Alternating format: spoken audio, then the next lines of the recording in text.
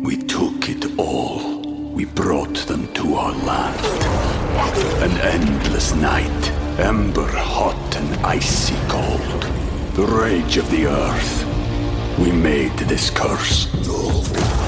Carved it in the blood on our backs. We did not see. We could not, but she did. And in the end... What will I become? Senua's Saga. Hellblade 2. Play it now with Game Pass. Now, from the most powerful city in the world, a new generation of conservative talk. Fair, fresh, fun. It's the Guy Benson Show with Guy Benson.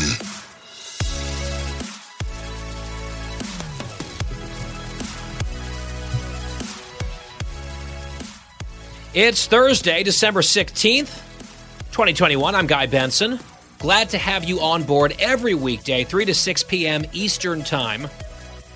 And available around the clock on demand, GuyBensonShow.com. The podcast is a popular feature among many. GuyBensonShow.com. If you don't know me, I'm Guy Benson, as you might have guessed. I host the show, which is named The Guy Benson Show. I'm also political editor at townhall.com and a Fox News contributor. Here's who we've got on tap today, guest-wise. Bret Baier, our Fox News colleague, anchor of Special Report, chief political anchor here at Fox. He will join us in studio later this hour. Dr. Marty Makary will be here also in studio in the next hour. I have a few questions to ask him about our opening subject, Omicron and COVID here. We'll get to that momentarily. We'll bring in the doctor in the next hour for some expertise. Our friend Kennedy will be here in the next hour as well. A lot to get to with her, including a few whispers, a few rumors that Hillary Rodham Clinton might be thinking about running for president again.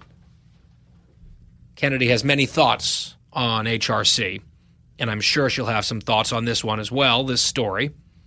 And then Larry Kudlow, in our final hour, we're doing a fun little switch, a little swap today. I'll be on his TV show. He'll be here on the radio. So that's fun. Fox News alert as we begin. Case count on COVID, 50.3 million known confirmed cases of COVID all in over the course of this pandemic in the United States. And that's a small fraction of the true number. The death toll, Americans who have died with or of COVID over these 20 months, 801,037. That's a stunning number. The Dow is down 86 points right now, trading at 35,837. I want to begin, as I alluded to, on COVID and Omicron, and just make a few points. We told you about Cornell University a couple days ago, how they were canceling all student activities because there were some cases of COVID on campus. The cases have ballooned, and now they've decided they're going to shut down, send everyone home. And it's like we just keep making the same mistakes. We just learn nothing. If you've got a bunch of young, healthy people who are infinitesimally low when it comes to their risk of a very severe case or death from COVID, and they're all vaccinated, of course. At a school like Cornell, they have to be. It's required to be there. Many of them have booster shots. If you have a breakout or an outbreak of COVID in a place like that, probably the safest place for those students to be is right there on campus with their fellow young, healthy people, as opposed to putting them on buses and in planes to all fly all over the place and go back to wherever they're from to be in communities where there might be lower vaccine percentages, higher percentages of more vulnerable people in terms of age profile and other demographic and risk factors. I mean, I understand people sort of panic and say, well, we can't go on. We have this super spreader situation on campus. I just don't understand what the goal is and what the upside is of saying we're going to just shut down, in the case of Cornell, this major university, and then take everyone who might have been exposed and send them home. Meanwhile, at Georgetown University, they have announced that they are going to require the booster shot for everyone. You will no longer be considered fully vaccinated unless you have 3 shots. Now, I don't know how that would affect. I was an adjunct professor basically there last semester. I was a fellow. I taught a class. It was virtual at the time. How would this affect me? I don't have my booster shot, not because I'm against it. I'll get my booster shot as soon as my doctor says I should. I've urged everyone to get their booster shots, not just over the air, but in person, my family, my parents. I think it's a very good idea. I have not gotten it because I had COVID. I had my breakthrough case, which kind of served as nature's booster shot. My doctor urged me not to get a booster shot because of the hybrid immunity that I now have. Would I be allowed to continue doing work at Georgetown if I had my 2 shots plus COVID? I don't know. The blanket policy is you're not fully vaccinated unless you have all 3 shots. And interestingly, in this policy, the 3rd requirement, the booster shot requirement, even applies to telework employees. People who aren't even there. I don't understand that. But that's the decision that they've made. I find a lot of this just amazing. Should I call it amazing? And I say that as someone who is a big, big vaccine supporter, including for the boosters. Everyone's situation is a little bit different. Overall, getting your shots and getting the booster is the right thing to do. It does not protect against infection. And it looks like with Omicron as well, there are going to be many, many, many, many breakthrough infections. We're already seeing that. What it does seem to be successful at is keeping people out of the hospital and from dying, which should be the whole point. It really has been all along. Preventing the little nose swab from turning up a positive line on a test, that is so much less important, to the point of being like distracting, counterproductive, than keeping people out of the hospital. And thank God we're seeing very few hospitalizations with Omicron and almost 0 deaths from Omicron. I don't know if we have a single one confirmed caused by Omicron yet in the world. That's what we should be focusing on. I did see, this is very weird, that Twitter was planning to penalize users who make the claim that vaccinated people can spread COVID-19. Except that is literally scientifically accurate. We know that vaccinated people can spread COVID-19 because vaccinated people have been spreading COVID-19 quite a lot and will continue to, especially with Omicron, it would seem. So here you have a big tech company deciding that they need to enforce the science by suppressing information that is, in fact, the scientifically accurate information. Like the whole reason you guys might remember when you, if you've listened to the show for a while, when I was telling you about my breakthrough case back in August over the summer, I was in Texas. I had the sniffles. That was it. The sniffles and like a little bit of a tickle in my throat with a bit of a cough. That was it.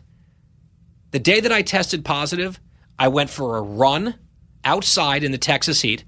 I did an hour of co-hosting Outnumbered, and I did 3 hours of radio. The reason I got tested was because Karl Rove mentioned, his business partner was like, oh yeah, my grandson is your age. He had your exact same symptoms. Turned out it was COVID. So I got tested that day because I had an event coming up that night with a number of probably more elderly people, some of whom were almost certainly unvaccinated, and I did not want to spread COVID to them. It was the responsible thing for me to do. I'm glad I got tested. I tested positive, and I stayed away from those people and helped protect them. And I quarantined until I tested negative. I did my event virtually on Zoom. I did that. I took the test. I took those precautions because it's obviously true that vaccinated people can spread COVID-19. And yet, that's being labeled now in some quarters as misinformation, when it is simply information. Obvious information at that. And that's not an argument, by the way, against vaccination. That's what they're doing, right? They say, we can't let anti-vax misinformation. It's not anti-vax. The point of the vaccine is to stay out of the hospital and not to die, and the vaccines are really, really good at that still. The immunity starts to wane after 6 months. That's why we have boosters. That's why I'm encouraging boosters. That's why I would get my own booster if I didn't have my natural booster and my hybrid immunity through my own breakthrough case. The New York Times has a writer called David Leonhardt, and I am grateful to this man because he is sensible, and people on the left and politicians, some of them actually listen to him. And he's got a piece out today that is worth highlighting because meanwhile, over at The Atlantic, which is one of the sort of left-leaning publications, it's a prestige publication. I know some people over there. There's some smart folks there. But if you look at what's been trending on their site, here are the top 5 headlines at The Atlantic with a bunch of urban progressives who read The Atlantic. And these are the people who help make a lot of the decisions and influence the politicians making these decisions. Here are the top 5 trending stories at The Atlantic. Number 1, don't be surprised when you get Omicron. Number 2, America is not ready for Omicron. Number 3, the pandemic of the vaccinated is here. Number 4, I'm starting to give up on post-pandemic life. Number 5, the vaccine scientists spreading vaccine misinformation. So it's just like COVID doom all the way down. And there are some people who are weirdly addicted to it. And this is where I feel like I'm losing my mind, and I've said that phrase a lot over the last year and a half, talking about COVID. Here's why, or at least the recent round, here's why. I wake up and I scroll through and I look at the news about COVID and about Omicron, and I consistently think to myself, oh, that's good news. Oh, I can't wait to go and tell my audience this good news about COVID. And then you see the way that it's processed, the way that public officials are talking about, including the CDC director, the media, the graphics they put up on the screen, some of the headlines, the doom and gloom that trends, that people, I guess, have some weird addiction to. And there's just such a disconnect. I'm not saying everything is rainbow and butterflies and things are great. There are still a lot of people dying from COVID. Omicron is super contagious. Right? I'm not trying to say everything's just amazing and we're all fine. I do think overall our trajectory is good. The news about Omicron is good. We have to get back to our lives. The sentiment in this Atlantic article, I'm starting to give up on post-pandemic life. No. No, hell no. Exactly wrong. So let me read to you from David Leonhardt in the New York Times. Headline, expecting a surge. And by the way, with Omicron being extremely, extremely contagious, we'll probably see this surge a lot of places across the country. And we're seeing it in the north right now as the weather's getting colder. And it might get worse some places. Right now, hospitalizations are way down in Florida. They'll probably go up elsewhere. They've been up in places like Michigan. This is the seasonality coming into play that we were talking about, right? Ron DeSantis, the governor, saying this is what's happening, and people want to blame him because they want to play politics. Then it's not anyone else's fault when it's happening elsewhere. Omicron is a curveball because there's a new variant as well. It's not anyone's fault. It's not your fault if you get COVID. It's super, super contagious. Now, if you have a really bad case, you go to the hospital and you chose not to get vaccinated for bad reasons, that is more your fault. But the way we're sort of demonizing people like, oh, you've done something wrong if you've gotten COVID, it's ridiculous. All right, I promise you I'm going to read from Leonhardt. Here we go in the Times. Expecting a surge. He says, get ready for the Omicron surge. Take it seriously. But remember, the vaccines appear to provide strong protection against what matters most, severe COVID illnesses. Yes, thank you. That is what matters most. That is what the focus ought to be. He writes, the news over the past few days, both scientific studies and real-world data, has added to the evidence that Omicron is more contagious than any previous version of COVID-19. In South Africa, where Omicron was first identified, the recent rise has been steeper than during any previous surge on cases. Very different than hospitalizations or deaths. In Britain, a new case record was set yesterday. One reason that Omicron seems to spread so quickly is that it causes more cases among the vaccinated than earlier variants, although they are likely to be mild. In other words, vaccinated people can spread COVID. As we just said, it's just the obvious truth. It's the scientific fact that some people are insisting is misinformation.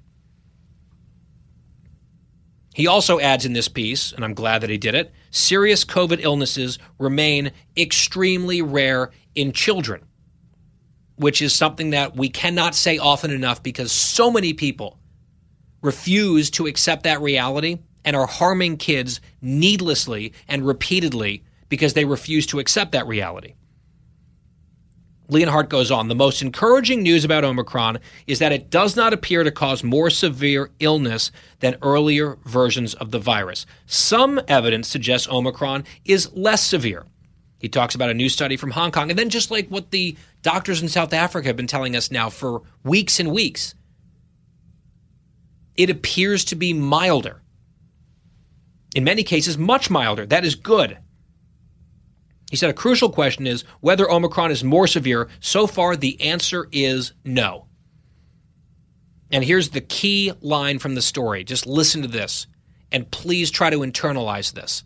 And I hope policymakers will as well. Quote, if that continues to be true, meaning it's not more virulent, that will mean that Omicron, like early variants, present only a very small risk of serious illness to most vaccinated people. It is the kind of risk that people accept every day without reordering their lives. Not so different from the chances of hospitalization or death from the flu or a car crash. End quote. Without reordering their lives. When we have an endemic virus, that is the way we behave, and that's the way we're going to have to behave in this country. And there's a lot of people resisting that. But we're going to keep talking about it and bringing you the best information we can every single day. It's the Guy Benson Show. We are just getting started, and we will be right back. The Guy Benson Show. More next. We took it all. We brought them to our land. An endless night, ember hot and icy cold. The rage of the earth. We made this curse. Carved it in the blood on our backs. We did not see. We could not, but she did. And in the end... What will I become? Senua's Saga. Hellblade 2. Play it now with Game Pass. From the Fox News Podcasts Network. Download and listen to The One with Craig Gutfeld, the co-host of The Five, like you've never heard him before. You know him, you love him, you want to be like him. Subscribe and listen now by going to foxnewspodcasts.com. I'm Guy Benson. When I said in the last segment that I've urged my loved ones and my friends to get their booster shots, it's not just some PR campaign that I'm lying to you. I've been trying to convince my parents to get their boosters. I had my mom on the show when she got her first vaccine. You might remember that. I had her on the air. Back for shot number 1. They weren't as sure, especially my dad, about the booster, but he listens to the show. He's heard the doctors on this show and eventually decided, you know what, that's probably the right thing for me to do. The problem was they were having trouble getting it scheduled. They live in Massachusetts. There were just no time slots. They were calling back, trying all sorts of efforts on a regular basis to get it scheduled, and literally in the commercial break, just now, I checked my phone, I got a text message. Mom and I were finally able to schedule our booster shots coming up in less than 2 weeks. And I guess they're getting it the day before New Year's Eve because people don't want to be a little under the weather from side effects on New Year's Eve, but they're like, oh, it's fine. We're going to have a big night in anyway. And I am absolutely thrilled that they're doing this. It's the right call.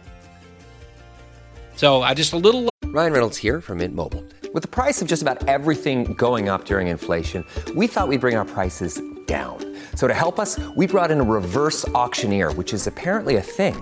Mint Mobile Unlimited Premium Wireless. How to get 30, 30, bit to get 30, bit to get 20, 20, 20, bit to get 20, 20, bit to get 15, 15, 15, 15, just $15 a month? Sold! Give it a try at mintmobile.com/switch. $45 up front for 3 months plus taxes and fees. Promo rate for new customers for limited time. Unlimited more than 40 gigabytes per month. Slows full terms at mintmobile.com.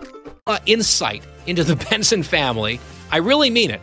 It's not just a show for the radio. This stuff is real. All right, we got a break. A lot more to get to on COVID later with the doctor. Bret Baier up next, though, on The Guy Benson Show.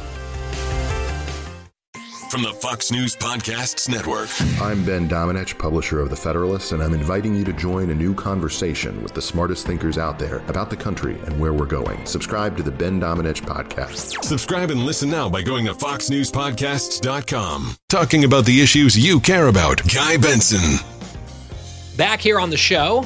Merry Christmas. Glad to have you along. GuyBensonShow.com, our website. Podcast is always free. Joining me now here in studio in D.C., the D.C. Bureau at Fox News, is Bret Baier, chief political anchor for Fox News, anchor, of course, of Special Report every weeknight at 6 Eastern, host of the hit podcast, Bret Baier's All-Star Panel, also a best-selling author, most recently of To Rescue the Republic. You can follow him on social, as I do, at Bret Baier. Great to see you, Bret. Thanks for having me. Of course. To Rescue the Republic, by the way, is a wonderful Christmas gift. I'm glad you mentioned that, Brad. How can people find that fantastic book for their loved ones at this Yuletide season? Yes, that's right. I think Amazon probably is easiest, but BretBaier.com, you can go to the link right there, and it is a great thing for history buffs. And so I'm trying to compete with all of these other Fox books. Exactly. You can go and buy like a companion package where you get the serious stuff with Brad on Ulysses S. Grant, and then you can go get All-American Christmas from the Duffys. Right. Which I'm in. You're in, right? You have a story in there, I believe. I do. The Christmas, the Bear Christmas tradition. Which I'm going to ask you about, actually, coming up in a few minutes. Okay. But first, let's talk hardcore politics. It's what you do every single day. Yes. We're here in D.C. I saw you tweeted just a little while ago. You had a little, not a run-in, but an encounter with Bernie Sanders. I did. It was hilarious. It was perfectly on brand for him. What happened? So I was up there. We're voting on the Senate Radio TV, the next head of that, and Jared Halpern, yeah. And so I went over there, walked over to the Senate gallery, and while I'm walking by the Senate chamber, there's Senator Sanders, and I said, "Senator Sanders, good to see you." And he said, "Brett, good to see you." Okay. And I said, "So what's going on over here today?" He's like, "Exactly, what is going on over here today?" And I said, "So are you frustrated?" He said, "Brett, I'm always frustrated." It's the truest thing he's ever said. Yeah, that was a brief encounter. I thought I'd just document it. But listen, from a progressive point of view, progressives are frustrated. They're pulling their hair out on Capitol Hill because this was their nightmare. This is stalled just like a lot of them predicted it would. And they bought into voting on the infrastructure bill. It passed. And let's take that as a success for the Biden administration, although they don't really get all of the success from it legislatively because they tied this other bill to it. And then they promised the progressives that we're going to get this through. Well, it's not getting through. And I don't think Joe Manchin is the only cog in the wheel. I think there are other moderate Democrats, both in the House and the Senate, who have real problems in the face of rising inflation. Yeah, there's a lot right there to unpack because I think it's true on multiple levels. Joe Manchin, and this is the dynamic that I think a lot of people and sort of the activists in the Twitter class miss. Joe Manchin is happy to be, the lightning rod out front. Strike me every day. Call me a right-wing whatever. It helps me back home in West Virginia. The polls in West Virginia, he's doing great. Build Back Better is very unpopular in West Virginia. He's like, this all benefits me. In the meantime, he's like giving some cover to other members of his party who don't want any part of this, but they don't want to say it out loud right now. And because it's a 50-50, he can take the slings and arrows. It kind of works out okay. Right. And yes, of course, Maggie Hassan in New Hampshire, Mark Kelly, who's up for election in Arizona, they don't want to vote on something that is not popular in the face of rising inflation. I mean, they can talk about the good things in the bill all day long, but when you put it all in there and you start to add up how much it costs over 10 years, not 2 or 3, suddenly you're looking at a $5 or $6 trillion bill, and we just put 1.9 and then $2 trillion in the economy. So part of my analysis yesterday, my opening monologue, because all this was sort of falling apart yesterday, for real, right? And they were starting to almost admit that it was falling apart as opposed to continuing the fiction and trying to make it work behind the scenes. I thought not first of the progressives. I got to them eventually, but I was thinking the House moderates, quote unquote, the vulnerables. Mm-hmm. Every single one of them, except for one, voted for this thing in the House. It has tax increases for the middle class. It has tax breaks for millionaires. They are saddled with that vote, and what do they have to show for it? The good stuff isn't going to happen if it doesn't become law. So they marched with Pelosi off the gangplank, voted for this thing. They've got nothing to show for it. I would imagine there's probably some frustration, not just on the Bernie wing, but on the people saying, what on earth do we do this for? Right? Yes, 100%. And, they're aiming the frustration at Manchin. But Manchin is saying, listen, I told you time and time again, my number was 1.75.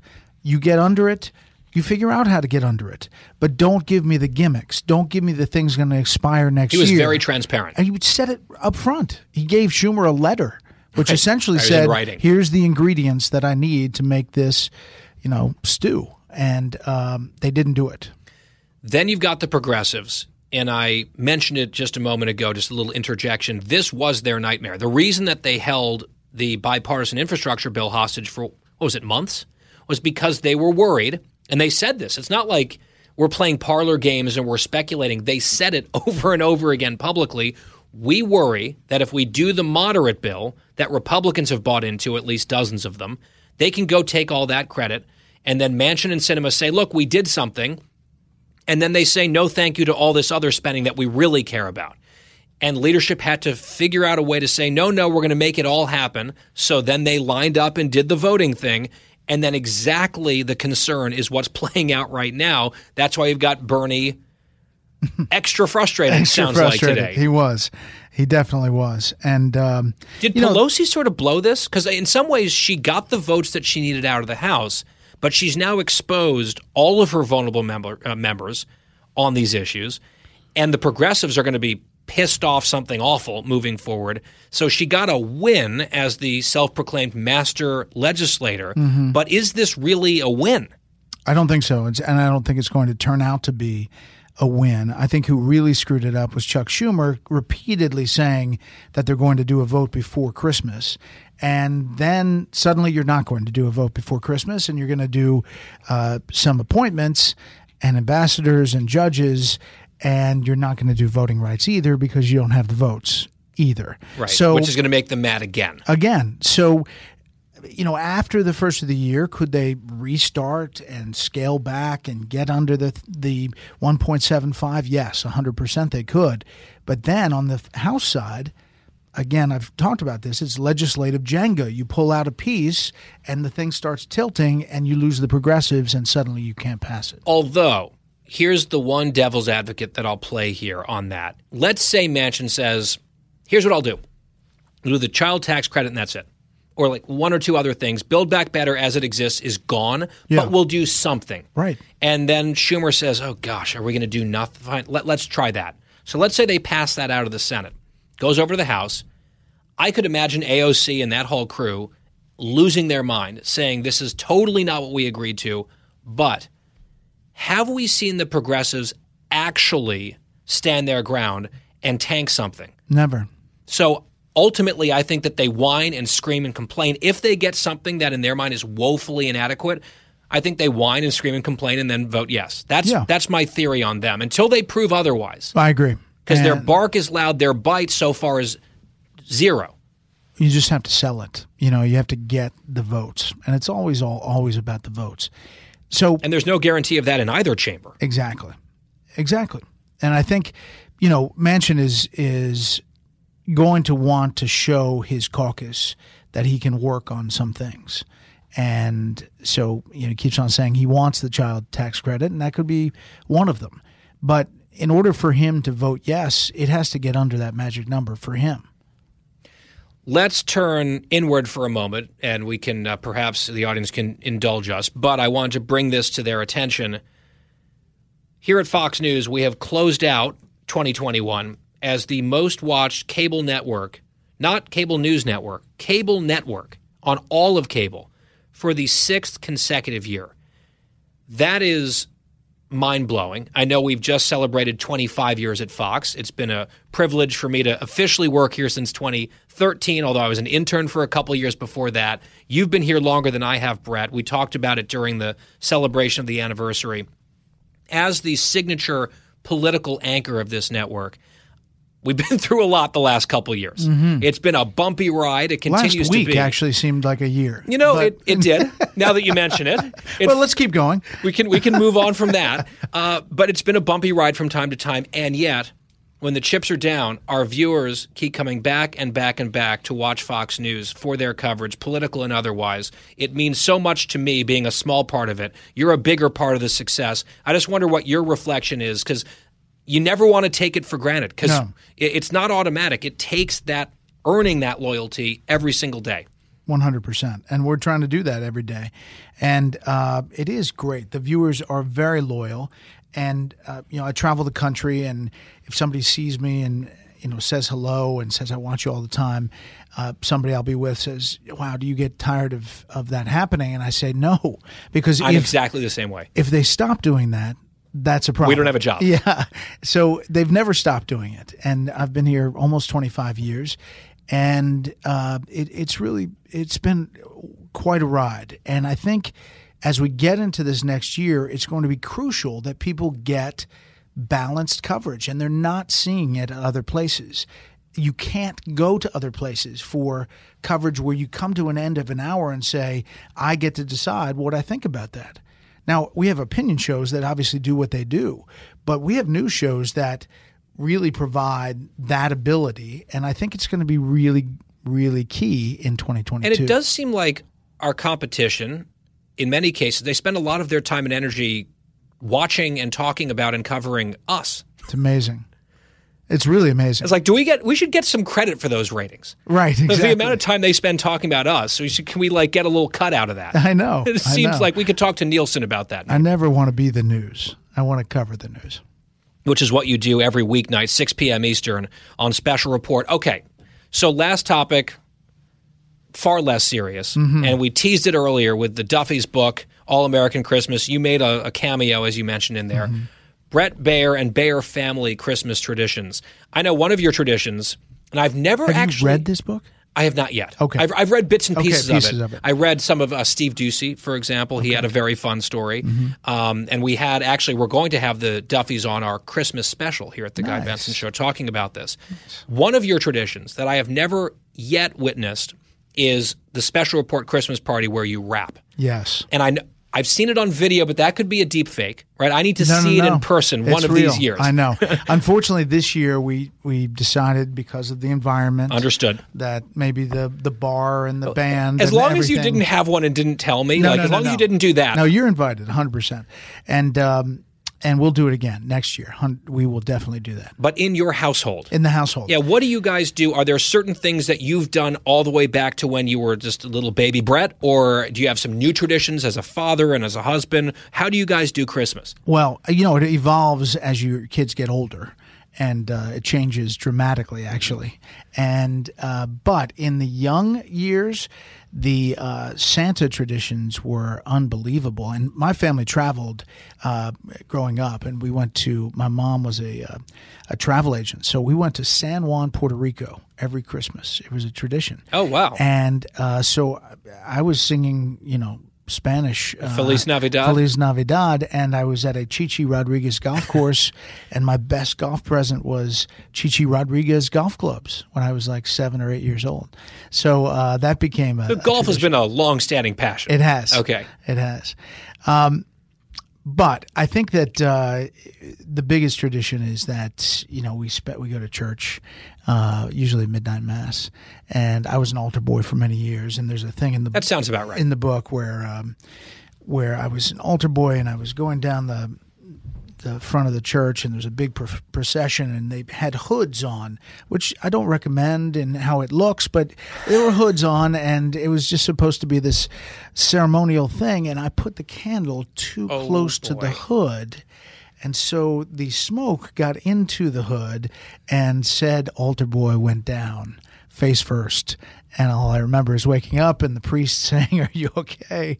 and the entire midnight mass looking Just ground to a halt. Yes. Because Brett was face first on the church floor. So, but you recovered, thank goodness. I did. Fun altar boy stories. That's what you have to look forward to. And no, that's just one of the things.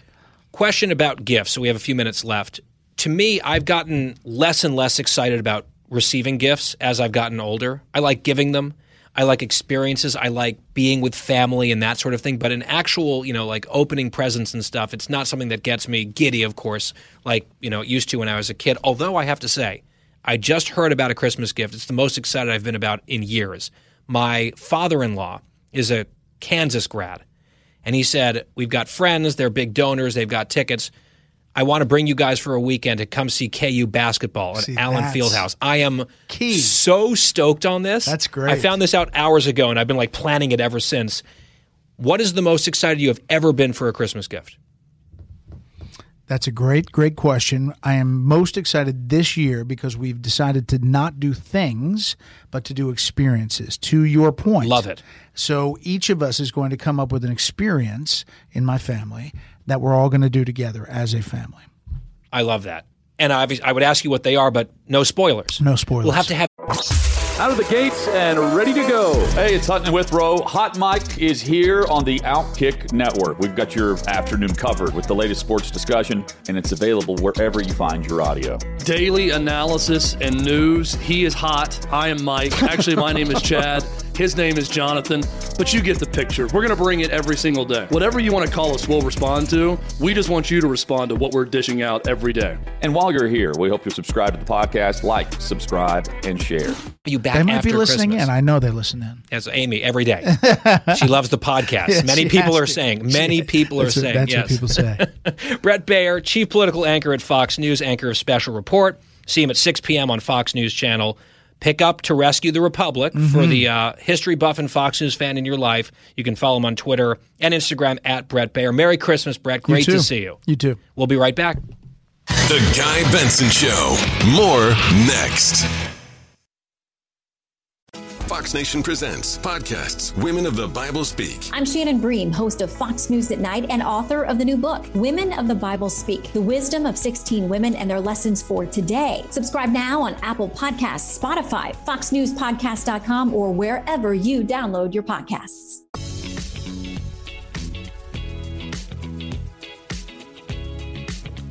And we are back on the Guy Benson Show. Here's some good news. The Uyghur forced labor bill has finally passed. It passed the Senate unanimously. This was not a surprise because they passed it unanimously previously, but it was not aligned with the House. And you had the White House putting a lot of pressure on Congress and the Democratic leadership not to actually have this align because they wanted to delay it, they wanted to slow roll it, they wanted to water it down for their various political reasons. And ultimately, Congress decided no. There was enough momentum for this and also enough shaming of not getting this done, given the genocide that's happening, that Congress basically overruled the Biden administration on a bipartisan basis. So a unanimous passage in the Senate. And a Politico reporter says Congress just did something with huge policy ramifications and forced the White House to swallow it. This was a policy driven and executed by Congress, even as the White House was trying to water it down. It cleared both chambers with zero opposition, and the administration will be required to implement it within 180 days. Biden says he's going to sign it. He has no choice. I mean, they could overrule a veto easily. He's not going to veto the anti-slavery bill, although they were trying to do it like a soft veto. It failed, and it's passed.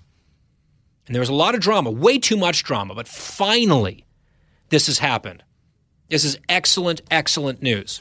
Congratulations to everyone involved. Shame on anyone who tried to put a stop to it or to block it.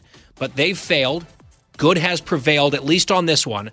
And a special shout out, at least from me, to Senator Marco Rubio, Florida, who really championed this thing and did so under criticism. And he and others and Liberty, for now, have won. Another hour of the Guy Benson Show is straight ahead. Stay with us. Don't go anywhere. Jason in the House, the Jason Chaffetz Podcast. Dive deeper than the headlines and the party lines as I take on American life, politics, and entertainment. Subscribe now on foxnewspodcast.com or wherever you download podcasts. Live from the most powerful city in the world, unconventional talk from a fresh, unconventional conservative. Guy Benson Show.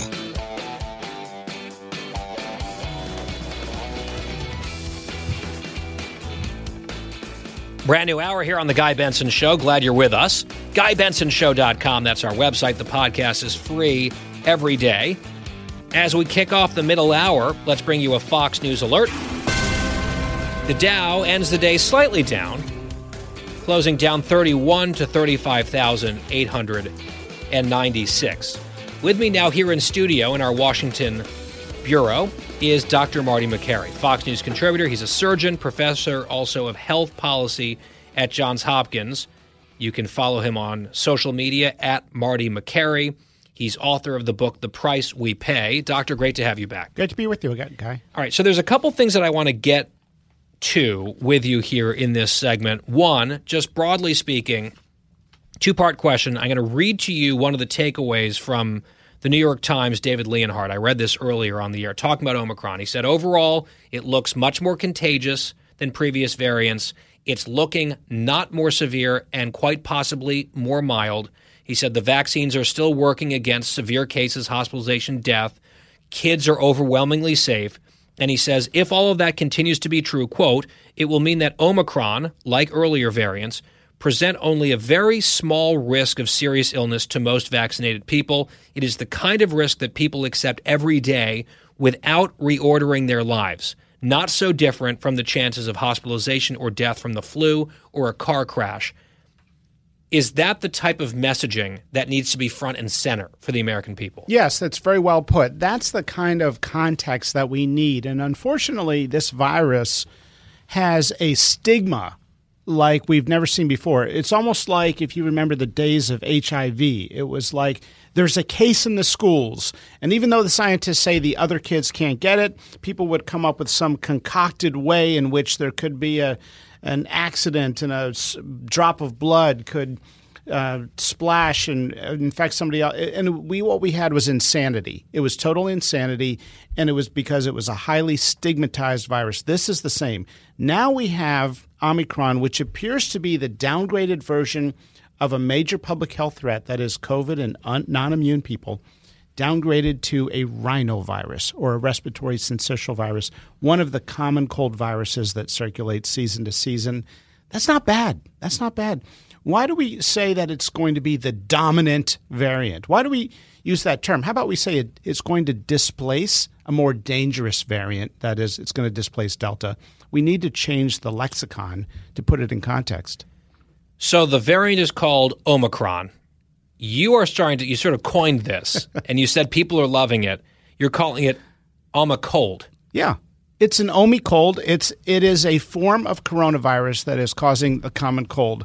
Now, there are 4 other coronaviruses that have circulated for decades that cause 25% of the cases of the common cold year to year. These are seasonal viruses. They are seasonal coronaviruses. This is now going to be the 5th seasonal coronavirus, and it is the 5th officially entering that pact as Omicron, and it acts like Omicold. Omicold. So Dr. Nicole Saphier, we have her on here all the time. She's a friend. Some people are really mad at her today because of something she said on Fox News yesterday, basically saying this is much more mild and it's very transmissible and it's just going to spread, and maybe that's not such a bad thing. And people are saying, well, there's a lot of people who aren't vaccinated and they could be. Look, no one wants any of this. But in your view, doctor, do you believe that she, another medical doctor, has a point when she says if you're going to have something like this spreading this fast, better for it to be this, where you might get a lot of natural immunity with not a ton of needless suffering and death? Yes. What Dr. Nicole Saphier is doing is creating the notion that people do not want to accept, and that is we are dealing with a more mild virus, which doesn't have the stigma of COVID-19. People do not want to accept that, and they want to. Why? Well, there's this modern-day McCarthyism that if you don't take this seriously as the bubonic plague, you are the enemy. And you know what? I was out there, and Dr. Saphier was out there almost every day last year telling people this is not the flu. We got to take it seriously. Now we've got a virus that has got the case fatality of influenza or better, and it's going to have high circulation. It's going to be rampant. It's going to be endemic and ubiquitous. And that's Omicron, not Delta. That's Omicron. And why is that? Why is that a bad alternative? I mean, sure, I'd rather have no pathogens on planet Earth. Sign me up for that model. But I'd rather have Omicron displace Delta and create and have a less severe form. And by the way, the data now are supporting the question, is Omicron more mild? We now have laboratory data, which got very little coverage yesterday, from the University of Hong Kong. Hong Kong, yeah. And you saw that. So they tested how well does Omicron infect lung tissue and bronchus tissue, that is lower and upper respiratory cells.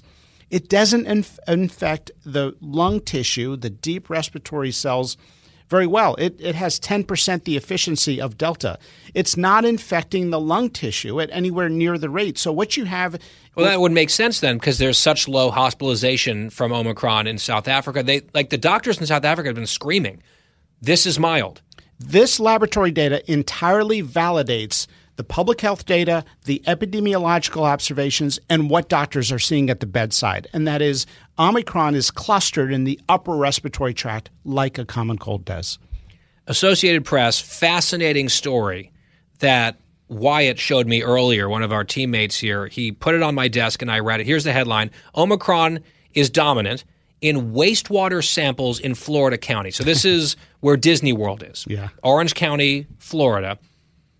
Quoting, even though there have been practically no cases of clinical infection, wastewater samples show that the new Omicron variant is now the dominant strain of COVID-19 in the Florida county that is home to the nation's largest theme park. A sampling this week showed that Omicron represented almost 100% of the strains in the samples from the wastewater facilities in Orange County down there. Now, Florida's in pretty good shape right now when it comes to hospitalizations. Here's my theory as a total layperson.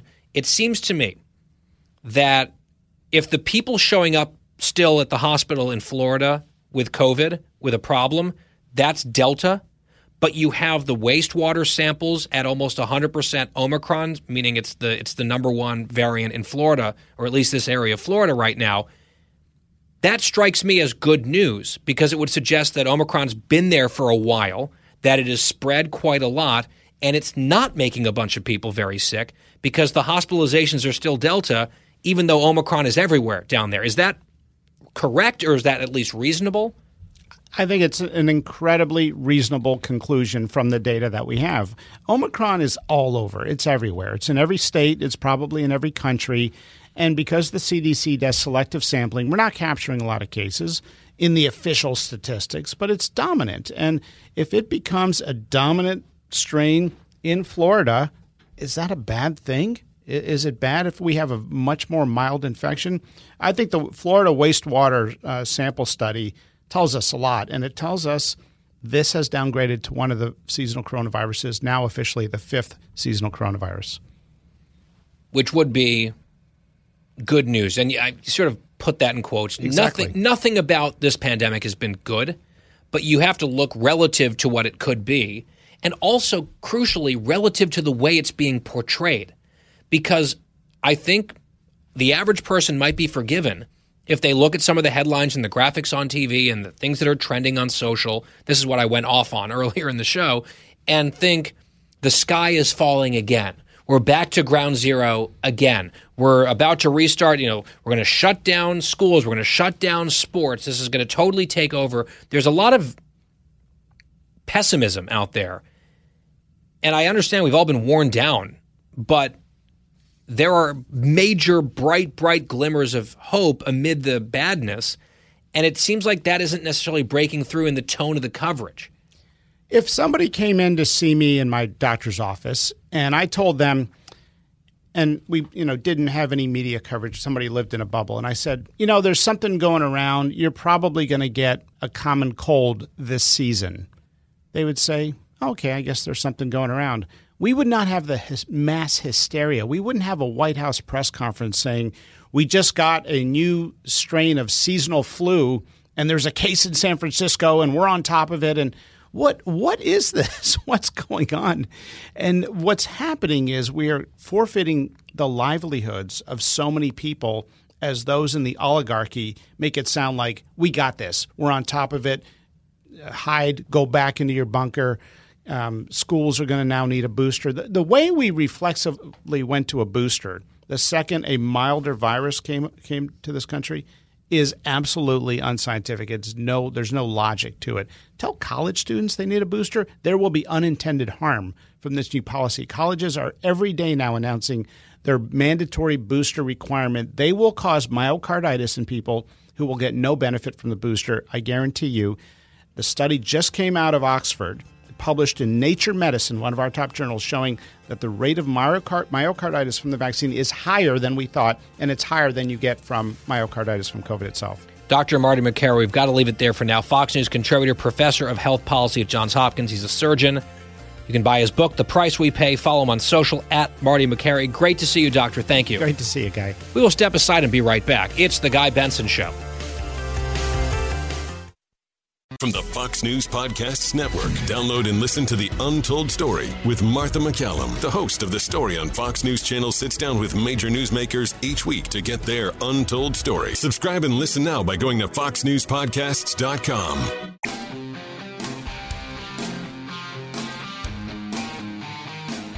I'm Guy Benson. We're back. So let's play a little game called How Many Times Can Dick Durbin Be Wrong Within a Single Quote? I wrote about this and broke it down with receipts, with hyperlinks at townhall.com today on the tip sheet. Durbin was talking about Build Back Better, and they're sort of processing the grief that they are in real trouble on this agenda. And he was trying to make a point to Joe Manchin, but in doing so, he was just wrong. And I don't really think this will help his cause. Here's Durbin, Schumer's right-hand man, the senator from Illinois, cut 13. He takes the total amount of the package and cuts it in half. And now he says everything has to be paid out for 10 years. Well, there comes a point where you got to say to Senator Manchin, if we're paying for everything that we have scheduled, we're keeping faith with the American people. We're not adding to the deficit. And we're not making it worse for inflation. But for you to speculate what will this cost if these are extended for 10 years, it's just that. It's speculation. It's not really the reality of what we're doing. Okay. So he begins there by saying, there comes a point where you have to say to Manchin, we're paying for everything that we have scheduled. That is not true. I know they like to say that.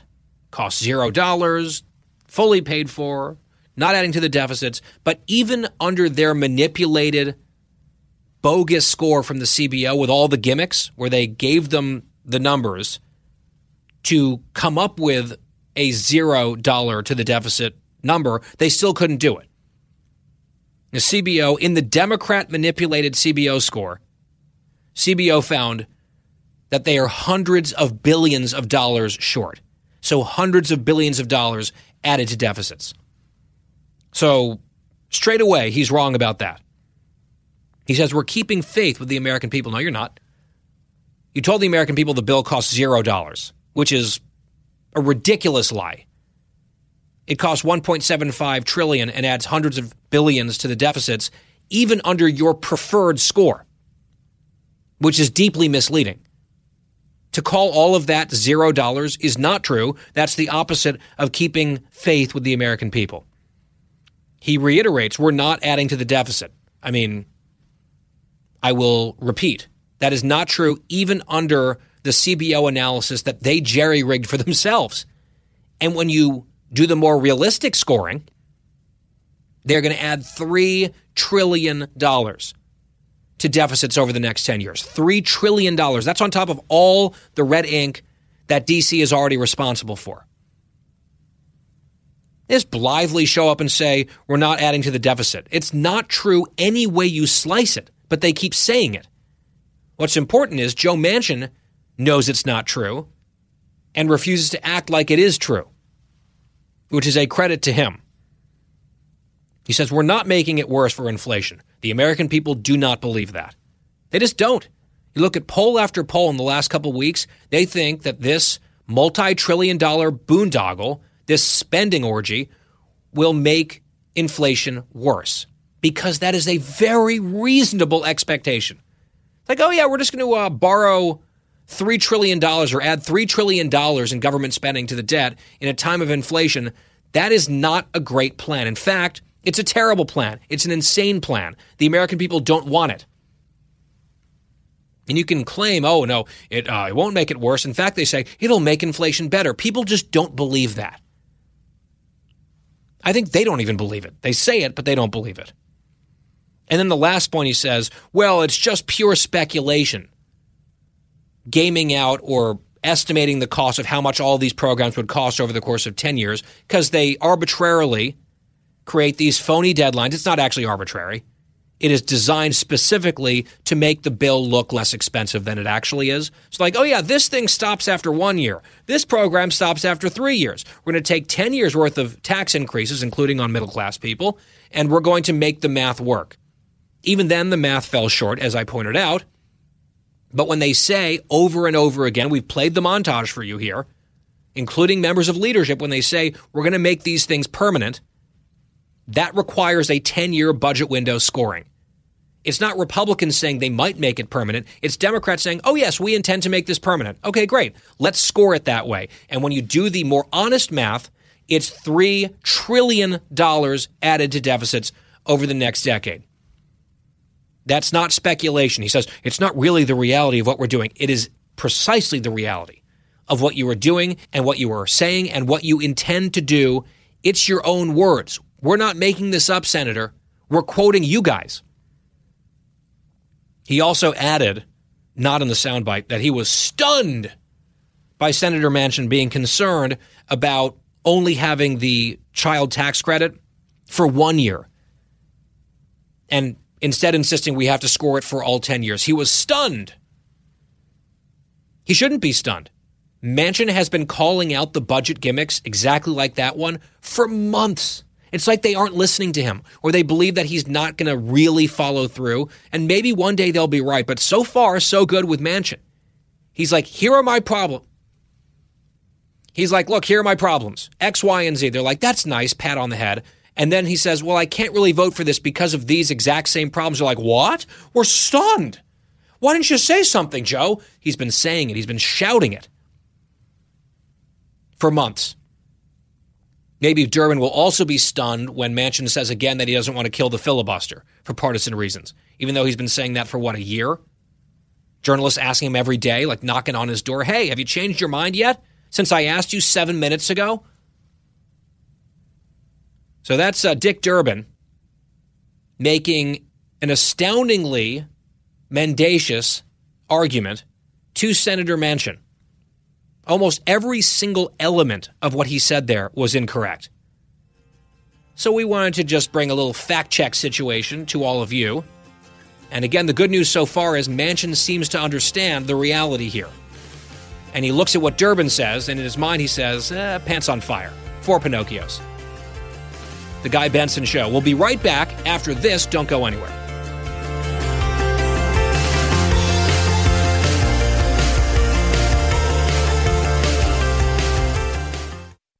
New from the Fox News Podcasts Network. My name is Kennedy, and welcome to my podcast, which will, I humbly say, single-handedly save the world. You're welcome. It's Kennedy Saves the World. Subscribe and listen now by going to foxnewspodcasts.com. You're listening to a new generation of talk. Guy Benson. Back on the Guy Benson Show. I'm Guy Benson. Thanks for tuning in. GuyBensonShow.com for the free podcast every day. And joining me now is the iconic Kennedy, host of Kennedy on the Fox Business Network, Monday through Thursday at 7 p.m. Eastern. I'll be filling in for her next Wednesday night in New York at Kennedy Nation. You can follow her on social. Hello, darling. Oh, my dearest, Guy Benson. I am so excited to have you here. I have so many nonsense things to ask you, but before we get to the nonsense, let's do another kind of nonsense, because I cannot pass up an opportunity to ask you about Hillary Clinton. What happened? So she has a tweet out today that's going viral. All the libs love it. I guess there's some controversy with Mark Meadows using private email accounts while he was at the White House. And an MSNBC column argued that if Hillary's email protocols were a major national story, then Meadows' emails should be as well. I think there's a difference between private accounts and a private server and wiping it clean and all of that. But look, if something was done wrong and there were violations of protocols, by all means, let's talk about it. But Hillary, of course, couldn't resist this. She tweeted this story, quote tweeted it, saying, especially since his emails were about plotting a coup d'etat while ours were about gefilte fish. And everyone's like, oh yeah, see, it was all a giant fake scandal, total non-story. She was just emailing people on a private server about fish. And I just feel like we have to fact check her here, because setting aside what you believe about the Meadows stuff, it is just a revision of history that it was just a bunch of stuff about, getting, her hair blown out and what's for dinner on her emails. There were thousands of emails that were classified. There were several dozens that were top secret. And for her to try again to pretend like that scandal that she made for herself that cost her dearly was really a non-story, I think is some very Clintonian gaslighting.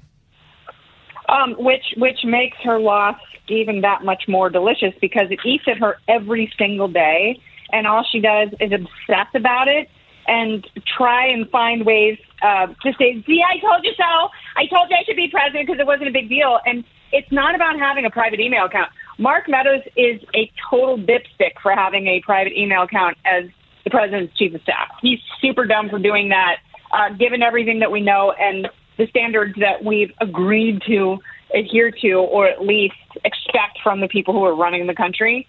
So, yeah, he's stupid for that, but that's a completely separate issue. No one in the White House, regardless of party, should have a private email account. She didn't have a private email account. She had a private email server that she had her senior advisor, who occasionally acted as her lawyer, decide which emails would be deleted and which ones would be turned over. Right, that's permanently. The problem. Yes. And so this person was not only given immunity, she also had access and privileged conversation with Hillary Clinton, and, was therefore somehow, even though she may have aided in committing crimes, she was given immunity. So, and acting as a lawyer, acting as an advisor, and also the person who was culling and destroying emails, a very, very different scenario, and completely insulting, and not surprising that she would try and conflate any story with her malfeasance. And, yes. That's not even getting into, yes, the classification. She was Secretary of State. She should have known better. She had been in power or had access to power for so much of her life that she absolutely should have known better. And the fact that she's trying to downplay and minimize it is one of the massive reasons why people just don't like her. Yep, and don't trust her because they shouldn't trust her because she's not a trustworthy person. And I think in some ways, and we don't want to necessarily relitigate all of this, we're talking about like Cheryl Mills and the email stuff again, but I think it's almost letting her off the hook to say that she should have known better. She did know better, which is why she set up the server in the first place. The whole purpose of that private server was to have control over what emails could eventually be discovered and which ones would be totally erased forever. That was the whole purpose of having it. And she got caught. And whenever there's an email story involving anyone else, she uses that opportunity to try to engage in these types of conflations. And as you say very well, Kennedy, it reminds people of her shiftiness and why folks don't trust her and how she managed to lose to Donald Trump in 2016 when everyone assumed that was not possible. One more thing on Hillary Clinton. She might have to write another book one day. What happened to after she loses another presidential election? Because have you seen these rumors that she is at least considering running again? Oh, I think it's just great. Like, she's so mad that Joe Biden beat Donald Trump. So she's so mad about it because she's like, I could have beat him even more. I could have really beat him. I could have beat him and then beaten him again. And it's something that will gnaw at her. And so, she will have a blood boy and vitamin B shots and all sorts of transplantations just to be physically ready to run again. And, she wants the party to beg her to do it. And, it's like, I hope they're dumb enough to do that. I really do. Because seeing her lose again will be just a delight. So please run. Speaking of delights, I am delighted that you invited Adam and me to your Christmas party coming up this weekend. We will be in the great state of Mississippi for the wedding of dear friends, so we cannot make it. There are a few outstanding A-plus, A-list, if you will, Christmas parties that we are missing out on. This is how much we appreciate our dear friends who are getting married. Kaylee, we're excited in advance. Jim, congratulations in advance. But the little part of me that's sad is that we won't be able to take you up on your very kind invitation. And so please, you missed my Christmas party because you were running a marathon or some nonsense. Can you please make me feel even more jealous? And can you infuse additional FOMO into this situation by telling me about how awesome this party is going to be? It's going to be fantastic. And, it's like the menu that we're already putting together. It's like I've got, obviously Waldorf salad and a yuzu cabbage salad that will be spicy and sweet, buffalo chicken nachos. Obviously, we're making white chocolate martinis. And I'm going to do an apple cider. It's actually distilled apple cider. So you boil it down, not distilled.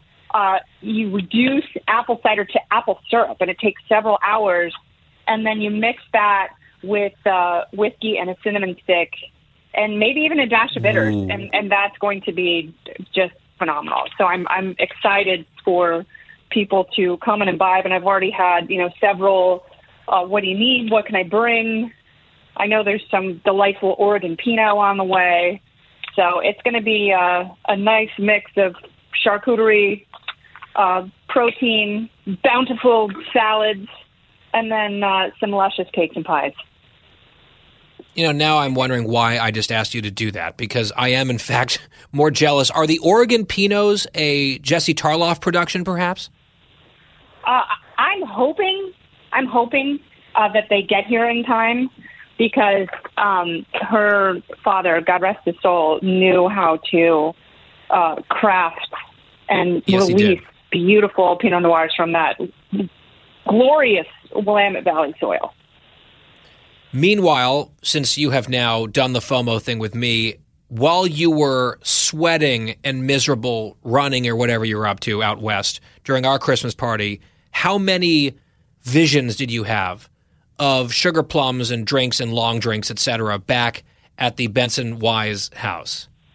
Yeah, so I did a half Ironman triathlon on Sunday. Your party was Saturday, so I was. It was like a 3-year-old. I was in bed by 7 p.m. Watching Michigan beat Iowa, which was kind of fun.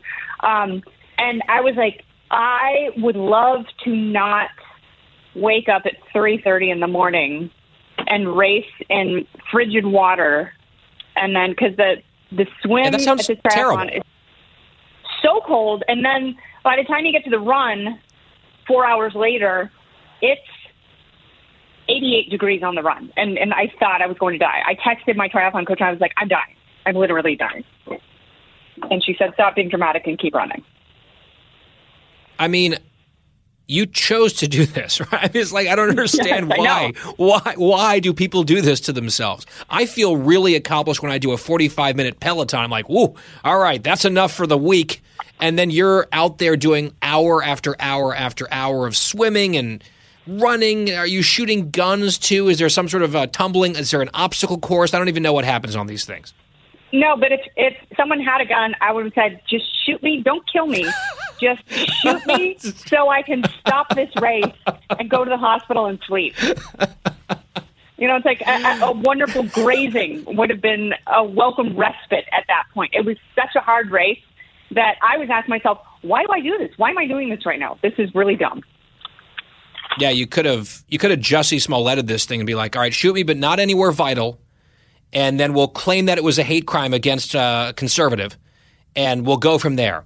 But you actually did the right thing. You followed through. You, I assume, completed this, so that would make me very proud of you. I still am mystified that anyone does this, but This was your goal. You set out to do it. You achieved it. So bravo. Hats off to you. Last question.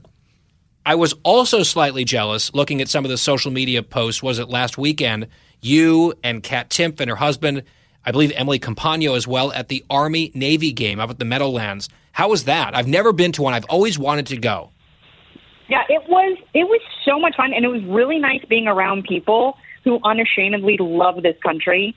And I absolutely put myself in that category, and I don't care what people say about it. At my house in L.A., I've got 40 American flags in my front yard year-round. And 40? And it was, yeah, absolutely. But just, I've got just as many pride flags. So I think the neighbors are confused, and I'm happy about it. Where do you put all these flags? I mean, that's a lot of flags. We're talking about 80 flags. I'll take a picture next time and show you because, yeah, my yard is properly flagged. And I know people have questions, and I don't care. Is the significance of 40 flags because Ronald Reagan, our greatest president of the modern era, was the 40th president? 40th president. That's exactly why, Guy. Yeah, that's it. I didn't even realize it until now, but that is why. I have backfilled a reason on your behalf, and you're welcome, because, of course, Reagan was governor of California as well. It all just aligns. It reminds us of another time when California was not a total dumpster fire. And just so you know, when he passed, you could pay respects to President Reagan at the Reagan Library before he was interned, and I stood up all night. I stood on my feet all night for 8 hours in order to pay respects to his flag-draped coffin, and I'm really glad. It was very meaningful, and he meant so much to me. And I'm sure there are libertarians who would completely disagree with me. I don't care. I absolutely love Ronald Reagan, and there will never be another Ronald Reagan, and Republicans have to stop trying. I think that's fair. Yes, it's a new era. You can appreciate Reagan for what he was and draw inspiration from not just his ideology, but his ability to communicate and his sunniness and his connection with the American people. But I tend to agree. And I'm glad that you're out there being like, hey, if libertarians are mad about it, like, go pound sand. We love Reagan here on the Guy Benson Show. And we love Reagan and Kennedy together. We love Reagan being talked about by Kennedy, perhaps more than anything. Well, yeah, please, Kennedy. A full circle event. It has, and I want you to raise a white chocolate martini in my honor this weekend. We wish we could be there. We love you so much. We went 0 for 2 on Christmas parties this year, so let's make a New Year's resolution that in 2022 we go 2 for 2 on the Christmas parties next year. Yeah, I'm all for it, and I think we should have a mulligan in January where you and Dreamboat come to the city and we go somewhere and have a really nice dinner and toast not only ourselves, but the freedom that we love so much. I think that's great. And in fact, I have a great idea that I'm going to text you as soon as we're off the air about a mulligan in January. And then also 2 for 2 next Christmas as well. We're just making social plans on the radio right now. That's all we're doing. We're like, hey, are you available this date? This segment this segment could go on for 10 minutes. I'm like, all right, I'll send you a few dates. With that, we actually do have to go because there are commercial breaks. It's a radio thing. I don't know if you're familiar with that, Kennedy, but we have to take them. It pays the bills and all that. Kennedy, host of Kennedy, Fox Business Network, Monday, Tuesday, Wednesday, Thursday, 7 p.m. Eastern. As I mentioned, I'll be filling in for her next Wednesday. She's in the big seat tonight. Kennedy, we love you. Merry Christmas. I love you, Guy. Merry Christmas to you and your whole family. I love you all. And we will be right back. The Guy Benson Show. More next. With Fox News Podcasts Plus, you can enjoy all your favorite Fox News podcasts without commercials. Subscribe now at foxnewspodcasts.com. We are back. I'm Guy Benson. Glad to have you tuning in. And the time has come for Woke Tales. Woke Tales. Woo! Here's a headline from National Review. Colorado Elementary School promotes Families of Color Playground Night, where they are going to have a racially segregated playground, where white families will be excluded, white children will not be allowed to play on the playground, only families of color will have that opportunity during this segregated event. And they're doing this, of course, in the name of diversity and inclusivity and progress and equity and all of the buzzwords. We are told, people with a straight face tell us over and over again, oh no, racialized insanity is not happening in our schools. And then they will turn around and defend segregation. We see segregated college commencement ceremonies. That's something that has been cropping up recently. This is at the elementary school level, where it's like, come one, come all, play at the playground if you have a certain skin color only. And the school has defended this. At first I was wondering, could this be a misunderstanding? No, they are doubling down. They actually had it on the placard out front of the school. Families of color only, playground day, and then they had the date and the time. And when school officials were asked about this, they said, no, there were some parents who wanted this. Right? So they said this is just responsive to parents. I wonder how many parents didn't want this and don't like this and don't like the idea of their kids being sorted by skin color. Does anyone care about those sentiments, those feelings? I'm sure there are some woke parents who are like, this is fabulous. We love this. Let's separate our young children by race. So it's a space of inclusion or whatever. Although it's really exclusion.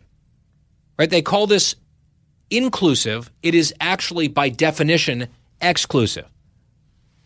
I guess some parents who align with the left-wing ideology of the administration, of the teachers, whatever it is, those parents are good, and the other parents are potential terrorists, I believe is what they've been branded as recently by some in the Democratic Party.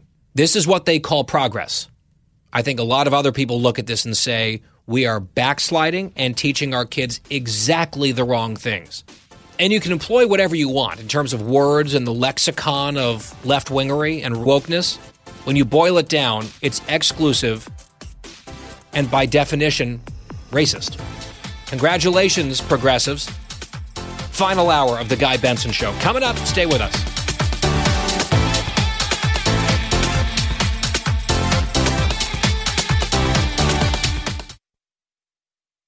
It's the Hammer Time Podcast. Fox News Channel's Bill Hemmer takes you one-on-one with engaging personalities covering the critical issues of the day. Find Hammer Time now by going to foxnewspodcasts.com. America's listening to Fox News. It's 5 o'clock in the most powerful city in the world, Washington, D.C. It's time for the Guy Benson Show Happy Hour, sponsored by the Finnish Long Drink. Finland's most popular alcoholic beverage has come to America. Visit thelongdrink.com. And now, here's your host, Guy Benson.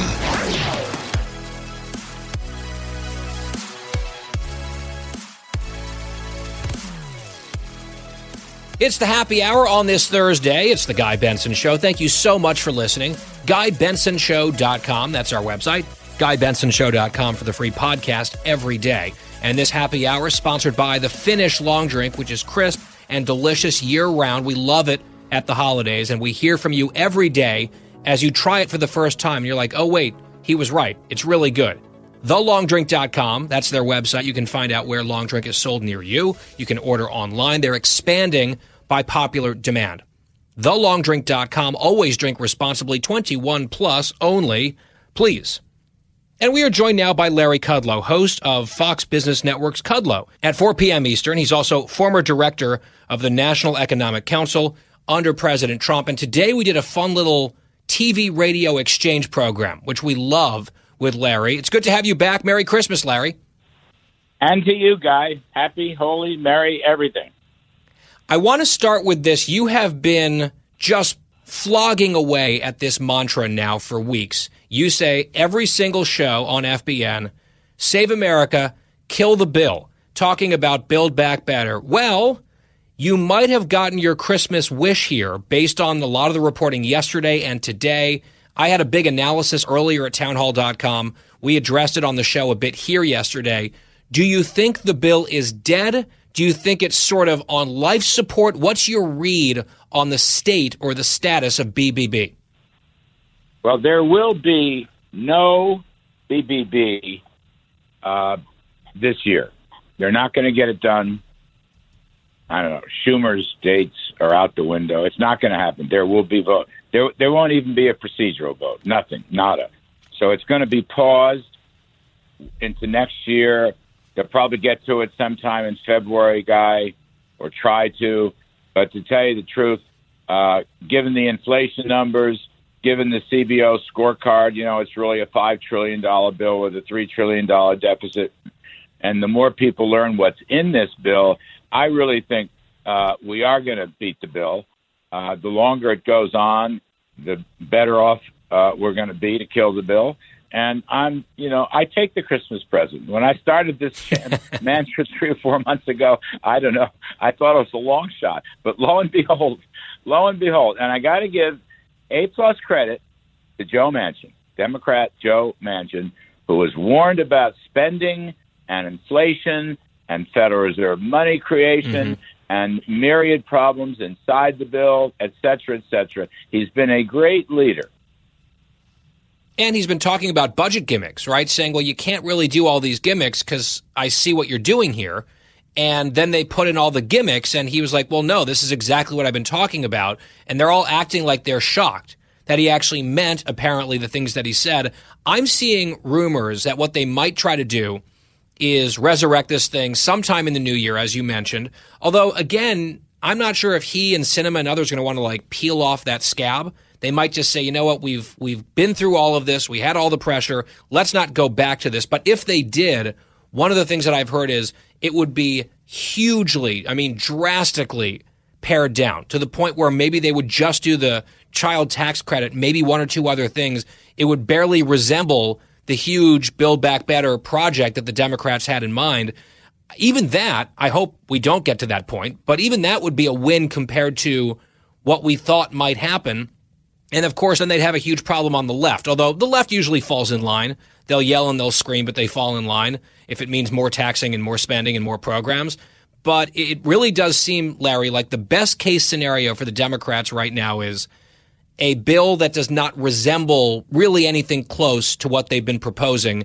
And that's just a maybe several months from now in the middle of an election year. That's not a bad spot for fiscal conservatives to be, all things considered. Well, I'll say 2 things on that. One of my favorite American heroes, Ulysses S. Grant, told Robert E. Lee, unconditional surrender. Unconditional surrender. So that's where I'm going with this. I don't want any of it. In fact, I will also quote a recent American hero, my friend Elon Musk, who said, we don't need any of it. We don't need any of it.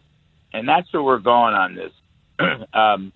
They can try to pare down and this and that. By the way, the child tax credits you mentioned, which have a score of $1.6 trillion, okay, which obviously was gimmicked into 1 year, but over 10 years it'd be $1.6 trillion.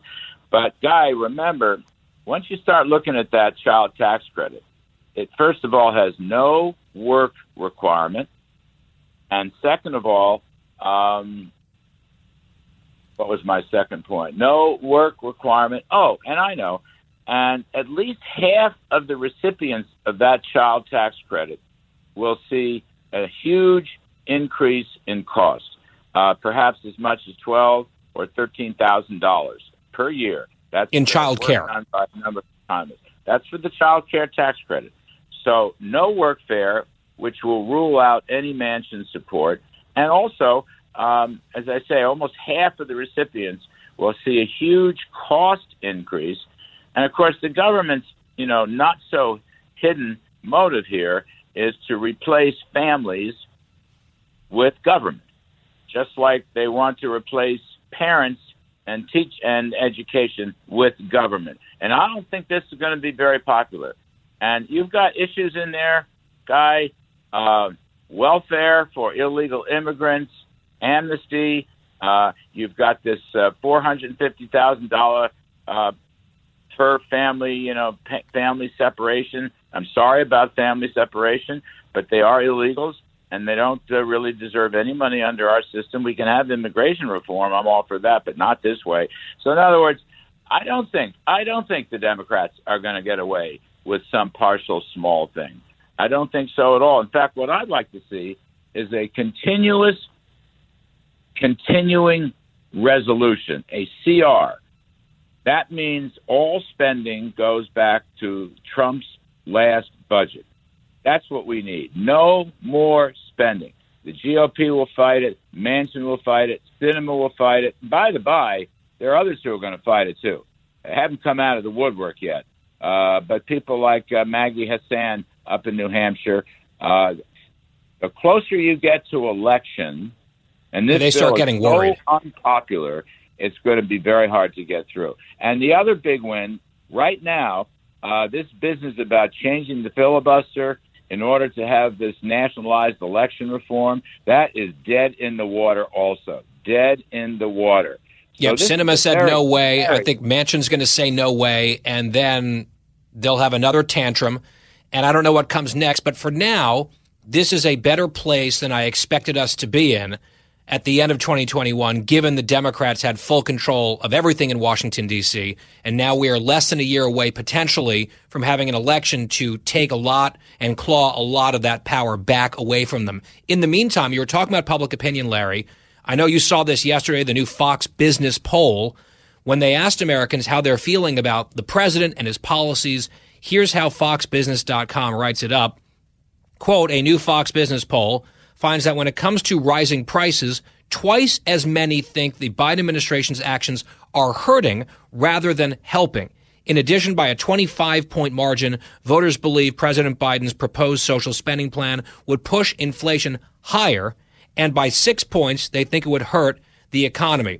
And you look at 2/3 of respondents in this poll saying they have felt the pain of inflation. Those data points right there, Larry, are not outliers. They're right in line with what we're seeing elsewhere.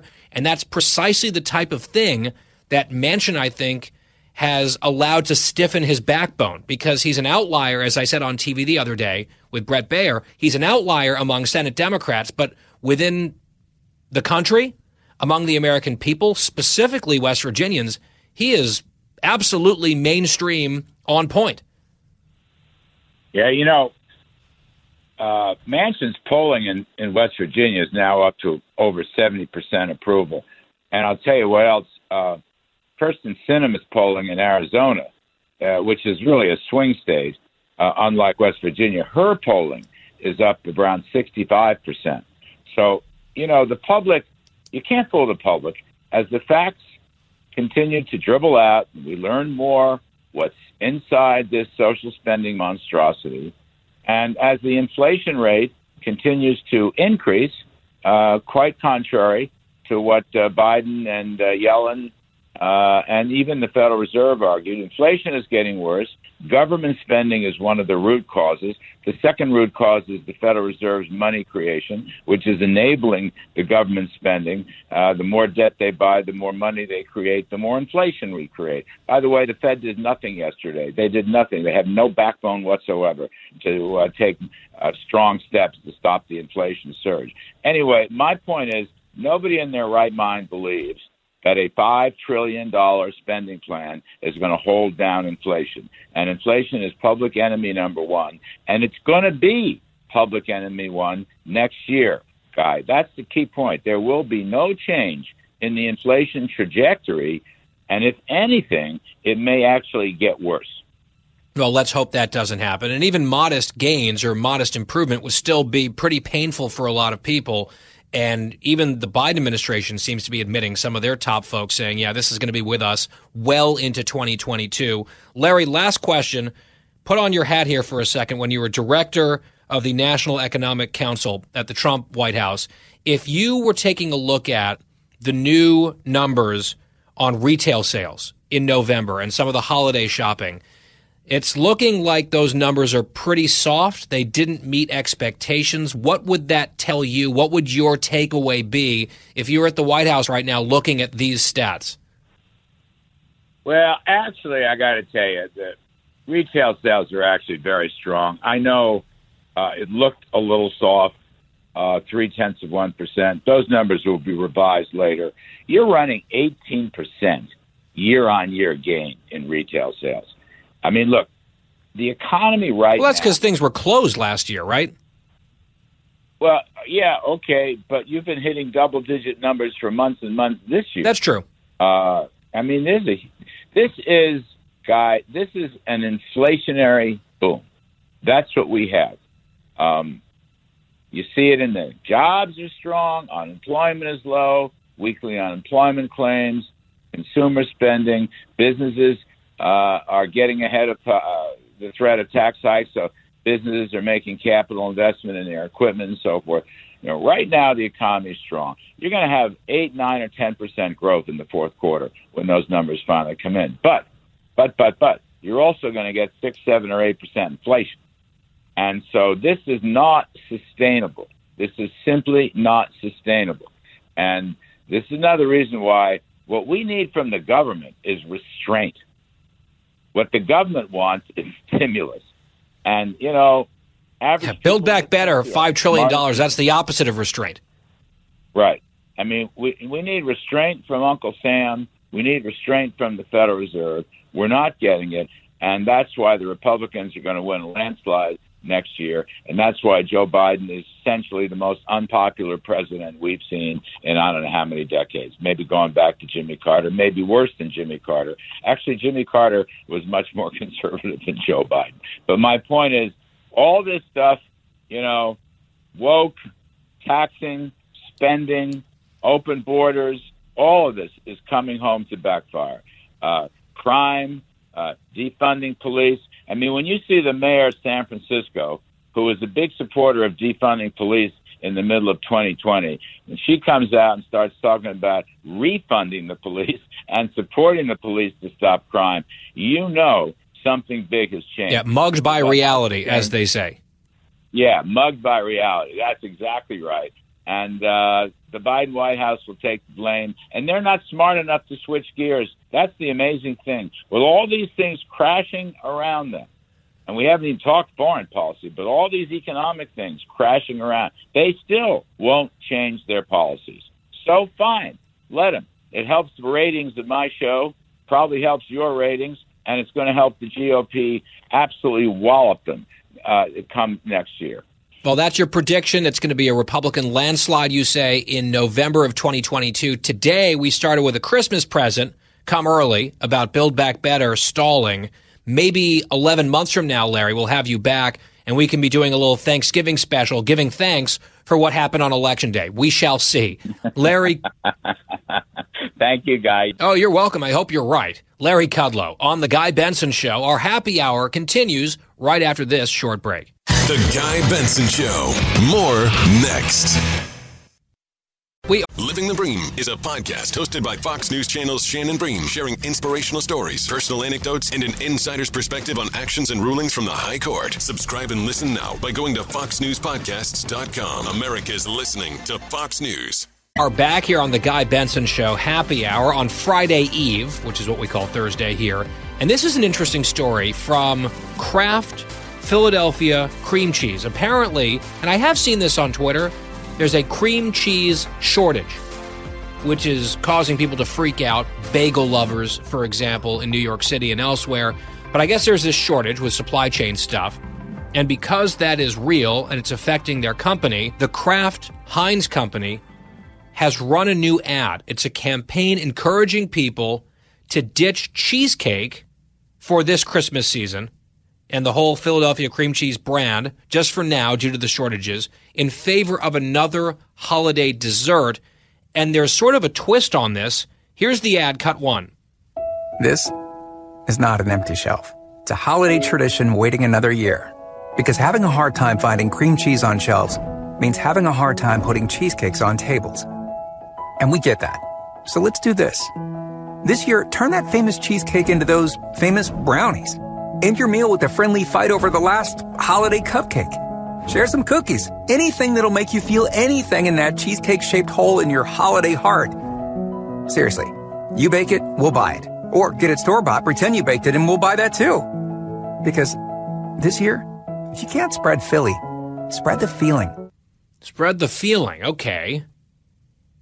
Now, I never knew that cheesecake was a major Christmas tradition. It's not for me. I like cheesecake, but I'm not going to be clamoring for it. It's so weird to hear an ad from a company basically asking you, please do not try to buy this product of ours, right? You never hear that.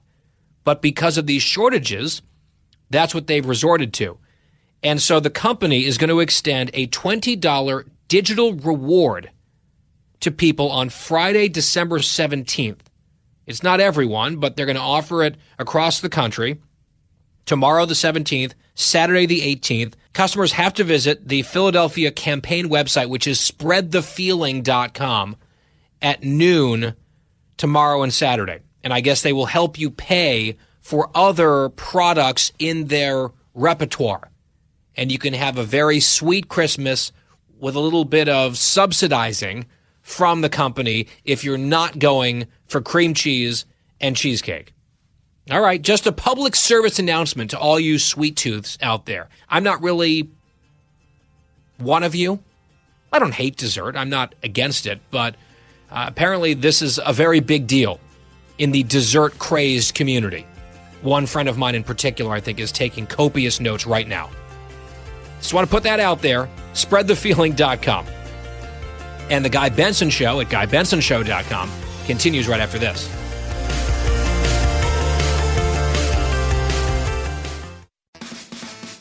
Talking about the issues you care about. Guy Benson. It's the happy hour here on the Guy Benson Show. Earlier today, Bret Baier, anchor of Special Report, swung by the studio. A lot to talk about as usual, especially up against some of these Christmas time deadlines on Capitol Hill. Here's a part of my conversation with Bret Baier.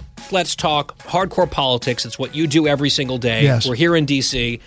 I saw you tweeted just a little while ago. You had a little, not a run-in, but an encounter with Bernie Sanders. I did. It was hilarious. It was perfectly on brand for him. What happened? So I was up there. We're voting on the Senate Radio TV, the next head of that, and Go one Jared. of our, Jared Halpern, yeah.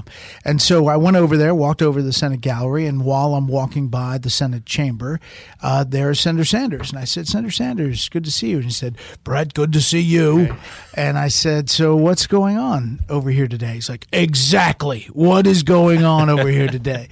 And I said, "So are you frustrated?" He said, "Brett, I'm always frustrated." It's the truest thing he's ever said. Yeah, that was a brief encounter. I thought I'd just document it. But listen, from a progressive point of view, progressives are frustrated. They're pulling their hair out on Capitol Hill because this was their nightmare. This is stalled just like a lot of them predicted it would. And they bought into voting on the infrastructure bill. It passed. And let's take that as a success for the Biden administration, although they don't really get all of the success from it legislatively because they tied this other bill to it.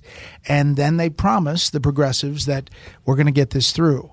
Well, it's not getting through. And I don't think Joe Manchin is the only cog in the wheel. I think there are other moderate Democrats, both in the House and the Senate, who have real problems in the face of rising inflation. Yeah, there's a lot right there to unpack because I think it's true on multiple levels.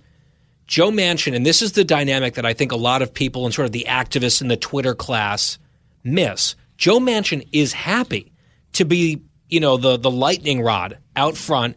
Strike me every day. Call me a right-wing whatever. It helps me back home in West Virginia. The polls in West Virginia, he's doing great. Build Back Better is very unpopular in West Virginia. He's like, this all benefits me. In the meantime, he's like giving some cover to other members of his party who don't want any part of this, but they don't want to say it out loud right now. And because it's a 50-50, he can take the slings and arrows. It kind of works out okay. Right. And yes, of course, Maggie Hassan in New Hampshire, Mark Kelly, who's up for election in Arizona, they don't want to vote on something that is not popular in the face of rising inflation. I mean, they can talk about the good things in the bill all day long, but when you put it all in there and you start to add up how much it costs over 10 years, not 2 or 3, suddenly you're looking at a $5 or $6 trillion bill, and we just put 1.9 and then $2 trillion in the economy. So part of my analysis yesterday, my opening monologue, because all this was sort of falling apart yesterday, for real, right? And they were starting to almost admit that it was falling apart as opposed to continuing the fiction and trying to make it work behind the scenes. I thought not first of the progressives. I got to them eventually. But I was thinking the House moderates, quote unquote, the vulnerables. Mm-hmm. Every single one of them, except for one, voted for this thing in the House.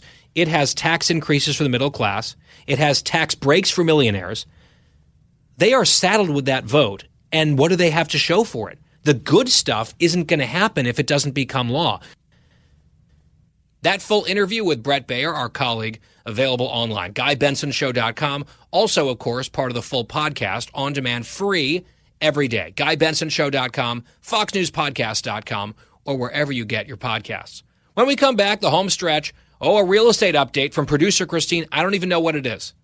You'll find out here first, next. For the full interview and more, go to GuyBensonShow.com. Home stretch on the Guy Benson Show on this Thursday. Thank you for tuning in. GuyBensonShow.com. Podcast free every day, including on the weekends. Bonus Benson. I'll be off tomorrow, back here next week. I'll be up in New York doing the show, plus a lot of TV duties. We will bring you all of those details next week. In the meantime, it's time for a Cookie House update. We've been following this very closely. The trials and travails of producer Christine debating whether or not to go through with this plan to put her house on the market. Then she did. Then there was an open house. It went well, but they didn't get offers. And they did get offers, but then she was having second thoughts about the entire thing and was thinking about taking it off the market, but then she wasn't so sure. We gave some advice yesterday here on the show. And I will say, when the show was over, I was driving home. I called my parents, and they'd been listening. And my dad said that his big takeaway from these conversations was that Bobby is a very patient person. And Bobby being Christine's husband, I cannot argue with that. He's like, it's sort of all over the place with her thoughts. And he also is a big fan of Megan, the 8-year-old daughter, who even Christine admits is more mature than she, the mother, is. And I mean, there's basically no disputing that. So here's where we stand now. I got a heads up from Christine earlier that there is an update on this front. I don't know what it is. Often we talk about these things.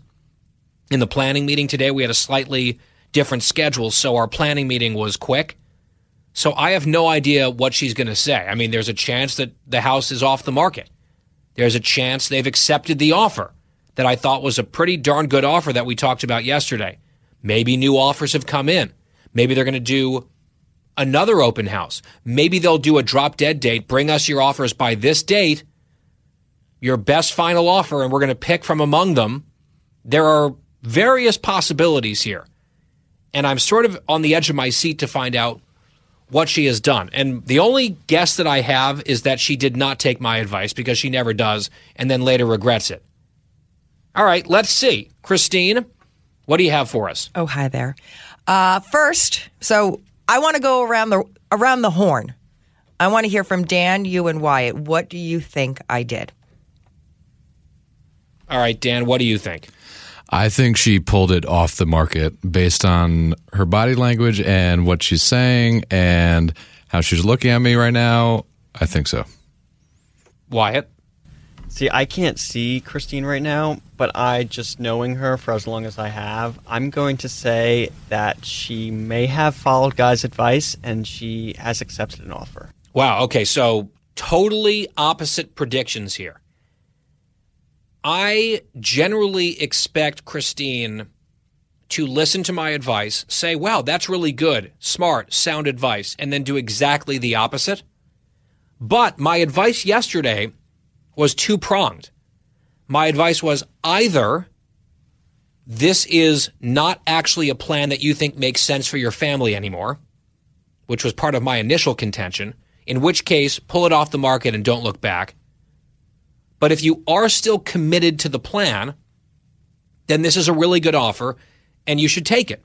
Above asking, they went even up further to the number that Christine and Bobby wanted, waiving contingencies, strong financing. So I did not actually give an either or. I said you've got to choose a fork in the road here, choose a path. And so I hedged my bets a little bit. My guess is going to be, and I'm second-guessing myself already. I'm just going to say it. I think that they've accepted the offer. I'm going to agree with Wyatt. Christine, what happened? Dan, drum roll, please.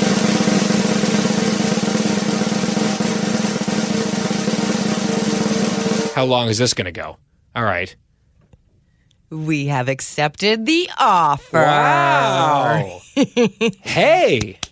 I know. Can you believe it? Is that you clapping for yourself? Oh, no, Dan. That was... Oh, that was Dan. Okay, good. See, Dan is nice to me as opposed to you and Wyatt. Well, he has to see you every day in New York.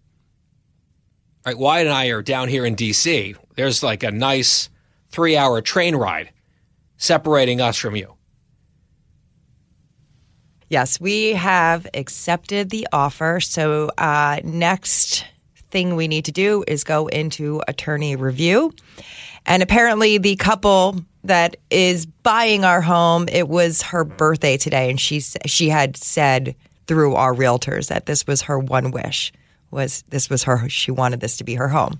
So I feel like everything is happening for a reason. We're still a whiles away. You know how this can go. Yes. Things can fall through. With the contingencies being waived, like, you know that it's not going to be a financing issue. And then they had the home inspection contingency gone, right? They waived that one. What was the other contingency that they waived? Oh, the appraisal. Yeah, I mean, those are often sort of the thorny, tricky potential snags. And if those are waived, I'm not going to say it's done and over, but you are sitting pretty golden right now if you've got a signed, accepted deal and two of the biggest potential pitfalls just totally paved over. I think sounds like this is happening. That's a pretty big deal. What is the timeline now, Christine, on, I know we're getting slightly ahead of ourselves, but on a closing date? Yes. On the move? Do you now have an apartment, or is Cookie potentially homeless at the moment? I did call the apartment complex, and they have plenty of apartments. I'm going with Bobby on Saturday morning to kind of pick out which one we possibly can get. Are there a few different floor plans that are available? There are a couple different floor plans that I need to see. And the people that are moving in, they would like a closing at the end of January. So we would have to... Is that reasonable? Is that doable for you guys? I don't know. We'll make it. We'll make it work. You just sort of plow through the holidays, and then are you going to get movers? I cannot recommend that strongly enough, getting movers. So the thing is, we really didn't remember. We don't want to bring anything. We wanted like a clean slate of just like brand new furniture. Not, you know what I'm saying? Like the apartment has a totally different aesthetic than my home. So my real estate agent is going to speak to the other agent to see if they want to. First of all, she's going to no longer potentially kill you, because it sounded like if you were going to pull the house off the market, she was going to be a very unhappy camper. We were not communicating very well yesterday, her and I. She was seemingly getting frustrated with me. I was getting frustrated with her. Bobby had to step in and kind of end our communication, and he took over. And once he kind of took over, everything seemed to work out. Here's my take on this. This has been such a success, right? And the decision was made to accept the offer. I have to say, and I mentioned yesterday, I'm sort of an unofficial, unlicensed, uncompensated therapist. Many people, Christine, are saying that I am responsible for this decision and for all of this success happening. So I'm not saying that I need, the full real estate agent cut of whatever the final deal is. But I think, maybe 0.5%. Or maybe 1%. I think that would be reasonable, given the fact that I was able to bring healing between you and your real estate agent and bringing this woman her birthday wish. I mean, you're welcome. I feel like that is something where I am entitled. In fact, I have earned a cut of this. And I think many people, and I'm now, looking at social media, many people are saying very powerfully, very strongly that I deserve something. Many are saying. Mm-hmm. So what I was thinking is I definitely probably will offer an invite to you for the new place. I know we've never invited you to the old place. So, we'll work towards that. That's my reward? Yes. Oh, and I'll cook for you, and hopefully the cream cheese shortage won't be happening, and I'll make you a cheesecake. Can you cook? We've never even talked about this. Can you cook? I know Bobby can cook. Can I cook? Whew. Okay, then that's your answer. Say no more. We have our answer. If I come over, we're going out to dinner. We can bestow that roll upon a professional. Or Bobby can cook. That also would be fine. Although, I don't know, you're going to be able to do all the grilling and the hibachi and all the stuff. Well, yes, because living? there is plenty of grills outside. They have remember, this is like a luxury apartment. They have all these different areas outside where these huge Weber grills that you can go to. I can't wait to show you the pictures of that place. It's amazing. So, 2 more questions. Number 1, has Meghan updated her percentage like the Nate Silver needle on the likelihood of you moving? Is she back up above 95% after this development? She thinks it's going to happen. She does. She didn't give me a percentage last night, but she is now looking because she gets her own bathroom now. So she is trying to figure out what color hand towels she wants, pink or purple. That is a very specific piece of planning that she's already engaged in here. And then, most importantly, are you and Bobby, after pulling the trigger and everyone holding their breath and you finally taking my advice for once, are you feeling good about this, or is your mind reeling with doubt and second guessing? No, I actually feel much calmer. I mean, yesterday, Dan, you were here. I was a basket case. She seems so calm right now. That's why I thought she pulled the offer out or pulled out, because I think that she's acting very calm about this, and I was very surprised. It's a very zen cookie, which is not, I don't even know what to do with that. Zen and cookie aren't a thing. She could be at a spa with that harp music playing and all the lights down and candles, and she would be worrying about the candles lighting her robe on fire, right? And she'd be on edge. That's how Cookie tends to be. So Zen Cookie, after a huge decision like this, that is a rarity, but perhaps it suggests that the right decision has been made because peace has come upon producer Christine. I think that I'm just happy we have something final for now. And I want to enjoy the holidays, and I didn't want this lingering. I just want to and celebrate now. You know, we're going to go see our family, hopefully. Although, are you going to cry? I mean, it's your last Christmas in the house. It's your last everything in the house. All the memories are just being, I don't know, handed off to some strangers. Are you going to be very, very emotional? No, I mean, listen, I don't really cry much. It's just not. I freak out. Right, get tears of panic, hysterical. not tears of sadness. Yeah, I don't really. Yeah, no, I'm not like that. I don't really cry. Plus, you could always take your motorcycle and zoom down Eyesore Lane from time to time. We have a motorcycle, right? Wait, do you actually? Yes, Bobby has a Harley. I did not know that. Another layer of the cookie onion has been now removed or partially revealed. We'll have to explore that more another time. Christine on a motorcycle. Good Lord. Careful motorists everywhere. Well, the important thing, though, today, Christine, is, in all seriousness, congratulations. This is a huge deal. As I said, many people are saying that I'm responsible for it, and we can negotiate off air how much I get in terms of a percentage here of making all of this happen. But you actually took my advice for once, so I hope this actually pans out to reinforce that. But this is very exciting for you. I know it was a stressful decision, and I think, really, that you've made a good call here. Well, thank you very much. Let's just hope this all keeps going in the right direction. Well, congratulations. Happy birthday to the new would-be owner. Merry Christmas to all, and to all a good night.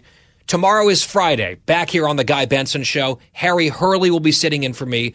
I'll be back here in the chair Monday, Tuesday, Wednesday, and Thursday next week, including a couple days from New York. I'll give you those details, as I mentioned, on the TV side in due course. In the meantime, have a great night. We will talk to you very soon. It's The Guy Benson Show.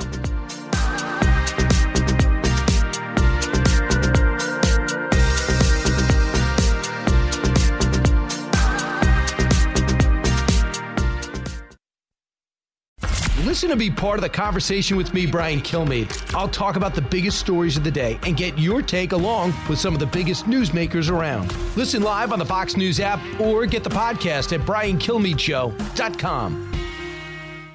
Hey, it's Clay Travis. Join me for Outkick the Show as we dive deep into a mix of topics. New episodes available Monday to Friday on your favorite podcast platform and watch directly on Outkick.com/watch.